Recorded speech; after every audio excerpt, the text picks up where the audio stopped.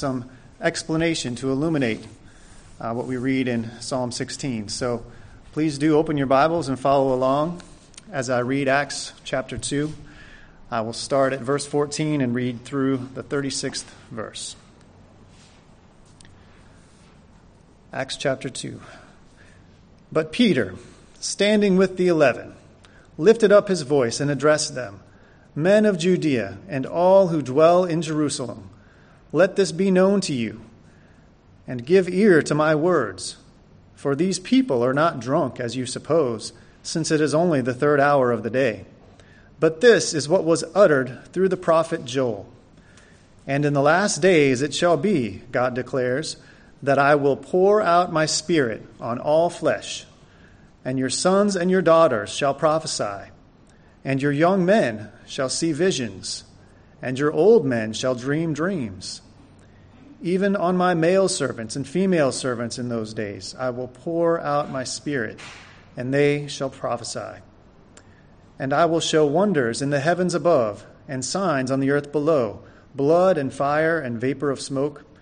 The sun shall be turned to darkness, and the moon to blood, before the day of the Lord comes, the great and magnificent day. And it shall come to pass that everyone who calls on the name of the Lord shall be saved." Men of Israel, hear these words. Jesus of Nazareth, a man attested to you by God with mighty works and wonders and signs that God did through him in your midst, as you yourselves know. This Jesus, delivered up according to the definite plan and foreknowledge of God, you crucified and killed by the hands of lawless men.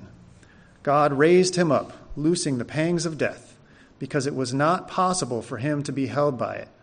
For David says concerning him, "I saw the Lord always before me, for he is at my right hand, that I may not be shaken. Therefore my heart was glad, and my tongue rejoiced. My flesh also will dwell in hope. For you will not abandon my soul to Hades, or let your Holy One see corruption.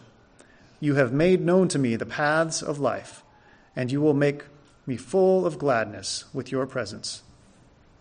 Brothers, I may say to you with confidence about the patriarch David that he both died and was buried, and his tomb is with us to this day. Being therefore a prophet, and knowing that God had sworn an oath to him that he would set one of his descendants on his throne, he foresaw and spoke about the resurrection of the Christ, that he was not abandoned to Hades, nor did his flesh see corruption. This Jesus God raised up, and of that we are all witnesses. Being therefore exalted at the right hand of God, and having received from the Father the promise of the Holy Spirit, he has poured out this that you yourselves are seeing and hearing. For David did not ascend into the heavens, but he himself says, "The Lord said to my Lord, sit at my right hand until I make your enemies your footstool." Let all the house of Israel therefore know for certain that God has made him both Lord and Christ, this Jesus whom you crucified.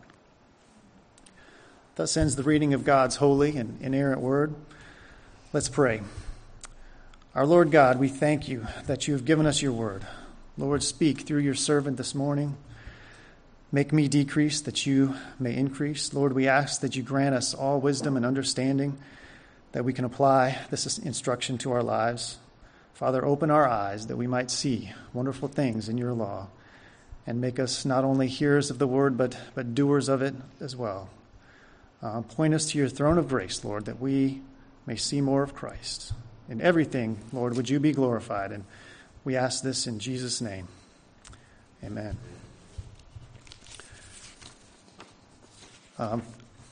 Our sermon text this morning, again, Psalm 16, so please do follow along in your Bibles. Why study Psalm 16? Well, of course, it's part of the Word of God, and so useful for teaching and training in righteousness. But there's actually even more reasons. Number one, we've been studying with the youth James, the book of James.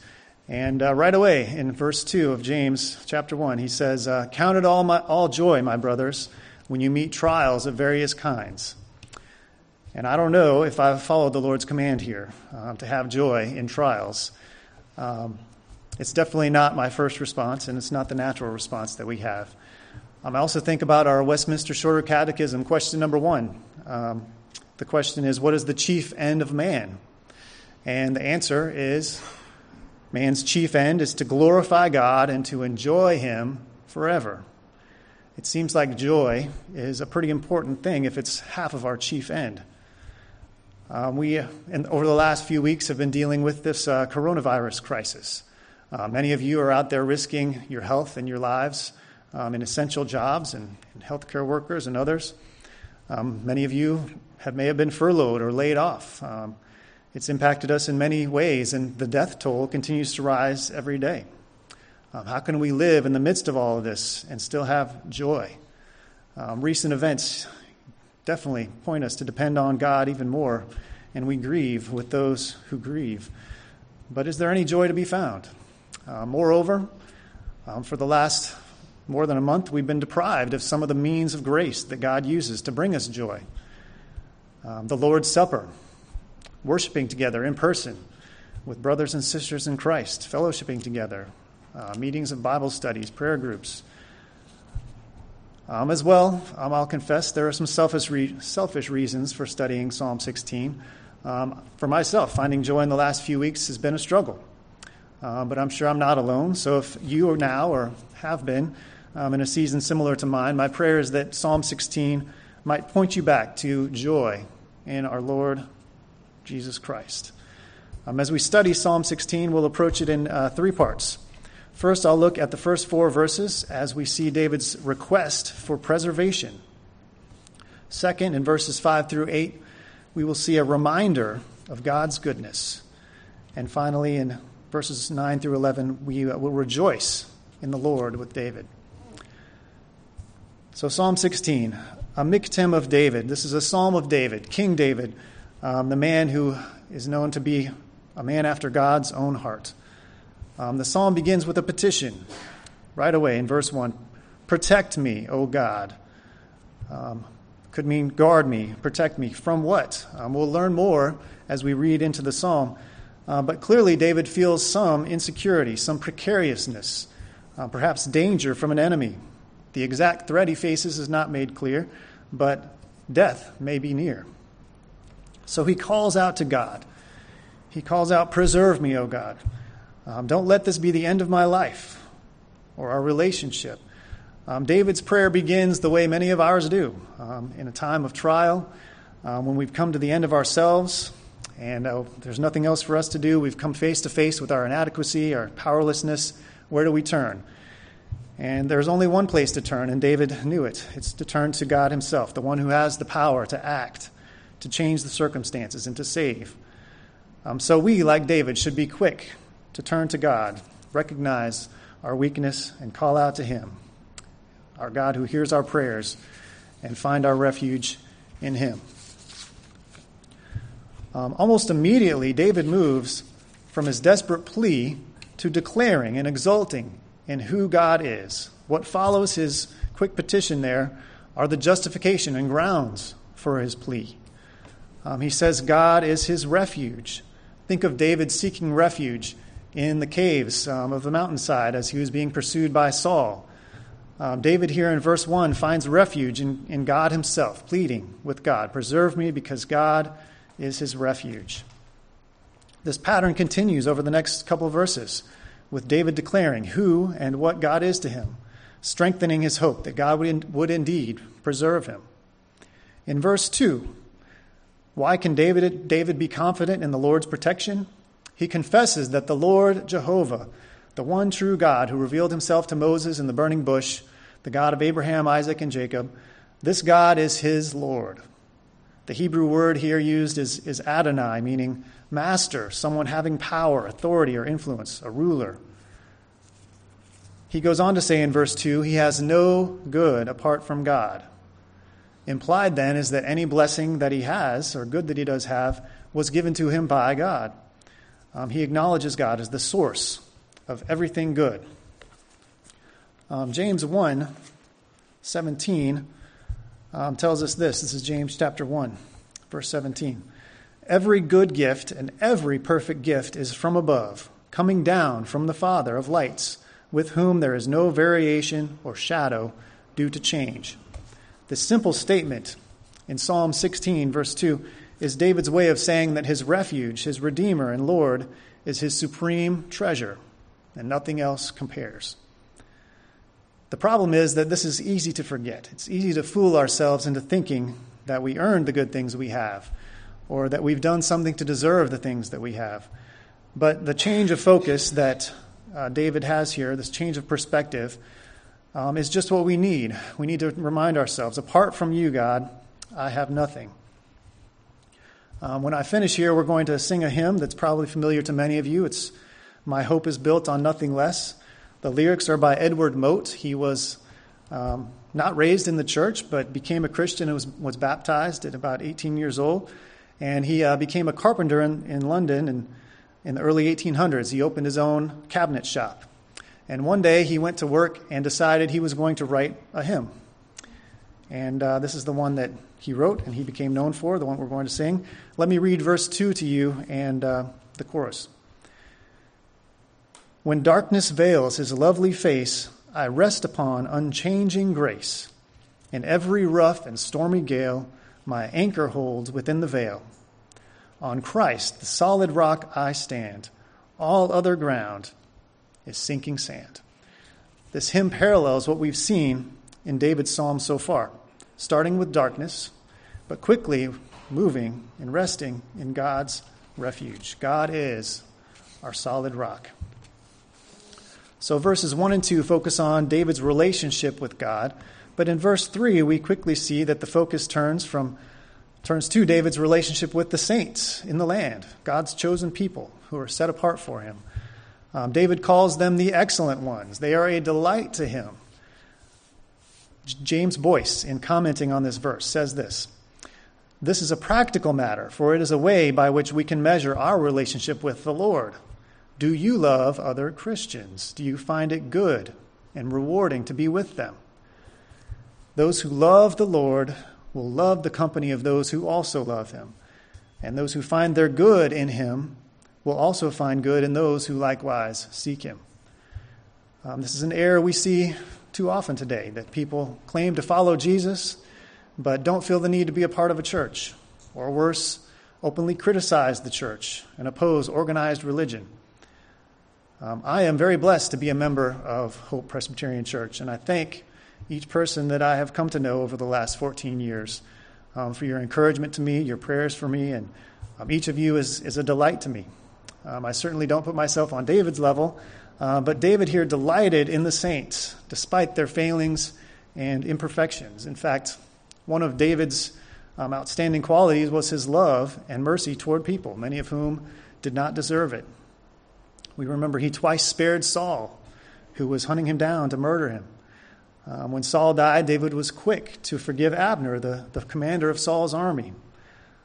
And when Joab murdered Abner, David led everyone who was with him in tearing their clothes and weeping, putting on sackcloths. And so David loved and delighted in God's people. He had mercy on them. He demonstrated God's character, pointing us ahead to Christ, that Christ delights in the saints so much that he would pay for our sins on the cross. Now we turn from the excellent saints in verse 3 to those who pursue other gods. In verse 4, David says the sorrow of those who run after other gods will be multiplied. This multiplying of sorrows is consistent with what we see in Genesis chapter 3 in the fall. Part of the curse of Adam and Eve's sin is recorded for us in Genesis chapter 3, verse 16. To the woman he said, I will surely multiply your pain in childbearing. In pain you shall bring forth children. So one of the consequences of sin in Genesis was a multiplication of pain. Here, the curse of idolatry results in a multiplication of sorrow, a word closely related to pain in Genesis 3. Sin promises some benefit, some pleasure, some joy, some gratification. Just as the serpent in Genesis 3 convinced Eve that God was withholding something good from her, so we can be fooled into thinking there is going to be good found apart from our God himself. This is a pattern we see repeated again and again in Scripture. Rather than the benefit it promises, idolatry and sin leads to sorrow and pain. David recognized this truth and vowed that he would not bow down in worship to false gods. Indeed, he wouldn't even give them the dignity of saying their names. This should prompt us to consider how we think about other gods. The idolatry that we see today is not often bowing down to idols or making blood sacrifices, though when you dig down to the root of it, it's amazing how little things have changed. But we need to be guarded then about the company we keep, the entertainment that we allow to come into our lives, the worldview that we surround ourselves with. But unfortunately, we battle an enemy that's not only outside of us, but actually is deeply rooted in our sinful nature. There's the famous quote. It says, "The human heart is a perpetual factory of idols." It's attributed to John Calvin. And biographer T.H.L. Parker wrote concerning Calvin, "Although it has become popular in many churches for the pastor to strive to pour out his heart before his congregation, such was not Calvin's aim in his preaching, for he had offered his heart to God alone. As a result, Calvin did not think it was profitable to share the ever-changing passions of his own heart, but to proclaim the heart of God in his never-changing word. Calvin was not concerned that his congregants behold him, but that they behold the Lord. So Calvin, rather than expound on the passions of his heart, desired to learn and apply and preach the word of God. And similarly, we need to check our own heart's passions and devote ourselves to our Lord alone. This is why in Psalm 16, David resolves to have no part of idolatry. He will not associate with it or even speak the names of those who have false gods. So as is true with many of the Psalms, these first 4 verses give us a pattern for our own prayers. We can cry out to God when we meet trials and struggles. And then we can pray to God, our refuge, our sovereign, and our supreme treasure. And we can repent and turn away from our sin, turning to the people of God, our brothers and sisters in Christ, to point us back to our Lord. So following his request for preservation in these first 4 verses, David celebrates several reminders of God's goodness. In verse 5, the Lord, Yahweh, is David's chosen portion and his cup. Here David exults in the Lord again, as he did in verse 2. If he could have anything at all, he would choose the Lord himself. In the second half of verse 5, he says, the Lord holds his lot. Whatever happens to David is not a matter of chance. It's not random. The circumstances of his life and our lives, indeed, are held in the very hand of God. God decides it, and he's sovereign over everything. In verse 6, the theme continues. He says, the lines have fallen for me in pleasant places. Indeed, I have a beautiful inheritance. Verses 5 and 6 hearken back to the division of the land as Joshua brought the people of Israel into the promised land. They cast lots to determine which group would occupy each portion of the land. But here, David's joy goes beyond just the land to something even greater, even better. In Joshua, not every Israelite received an inheritance in the land. God told Aaron and the priests in Numbers chapter 18, verse 20. Numbers chapter 18, verse 20, he says this, and the Lord said to Aaron, you shall have no inheritance in their land, neither shall you have any portion among them. I am your portion and your inheritance among the people of Israel. And here in Psalm 16, David reminds us that the priests actually got the better deal. The even better news, though, is that this is open not just to the priests and the Levites, but God has made us to be a royal priesthood, and we have access to this same promise. Alexander McLaren writes that every godly man has the same possession and the same prohibitions as the priests had. Like them, he is landless, and instead of estates, he has Jehovah. As Christians, we who are united to Christ, we are co-heirs with Christ. In his letter to the Ephesians, Paul prays for his Ephesian brothers and sisters. in Ephesians chapter 1, verse 18. Having the eyes of your hearts enlightened, that you may know what is the hope to which he has called you, what are the riches of his glorious inheritance in the saints. This promised land is a picture of God's goodness to his people, but we are parties to an even better covenant. Our inheritance is not just a land flowing with milk and honey, but God himself is our portion, our cup, our pleasant place, and our beautiful inheritance. He continues in verse 7, I bless the Lord who gives me counsel. The false gods of the nations could not give the counsel that David receives from his Lord. When David was faced with death, he sought the counsel of the Lord.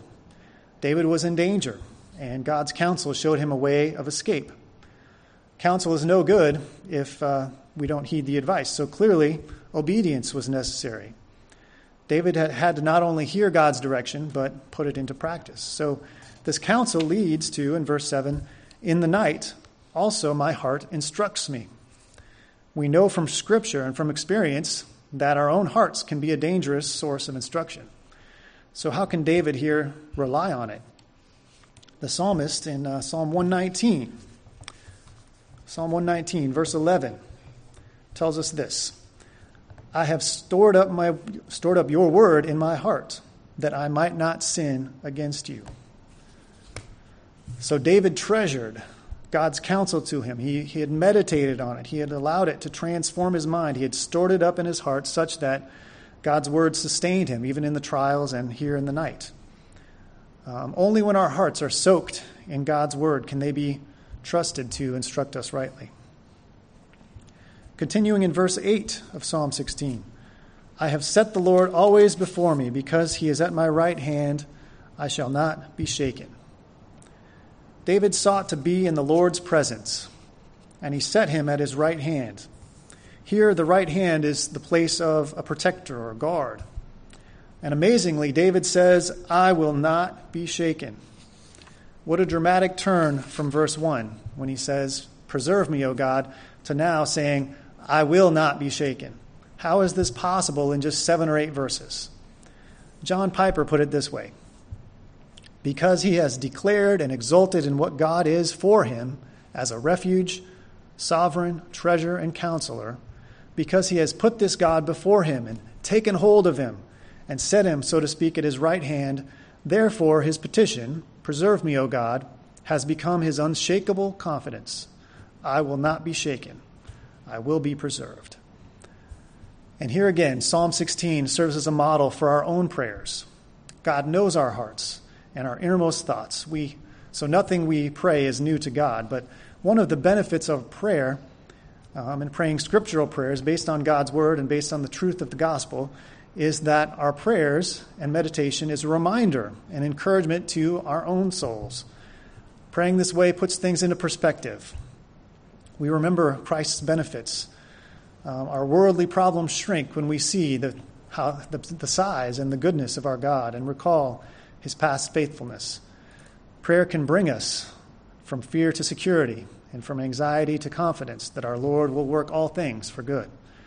So we must preach the gospel to ourselves every day, reminding ourselves of the truth of God's character and his goodness to us. So finally, after these reminders of God's goodness, we have a culmination of rejoicing in God in verses 9 through 11. Verse 9 begins, therefore. And we all learned that if you see therefore in Scripture, you should ask, what's the therefore? Therefore. So based on what he said in verse 8 and prior, this is the result. We've seen a progression from a desperation for God's protection through God's sovereignty to David's confidence. Therefore, David's heart is glad and his whole being rejoices. Here, David enjoys the fruit of faith. He trusts in his sovereign Lord who secures and sanctifies him. And so his heart is gladdened and his whole being rejoices. In verse 10, David has confidence that God will save him, both body and soul. He understands that God is in control of both the spiritual and the physical realms. David can have joy because God himself will give him victory over the grave. David has confidence that all God has been for him, all the testimony of God's goodness and faithfulness and protection, these things will never fail. The Lord will not abandon him to Sheol, the place of death. Psalm 16 culminates in one of the most beautiful statements of faith in all of Scripture. Verse 11 says, "You make known to me the path of life. In your presence there is fullness of joy. At your right hand are pleasures forevermore." Life is pictured here as a path, a journey. And David trusts God not only for deliverance from death, but guidance for his own life. The Lord here gives counsel in verse 7, now makes known the path of life through his word.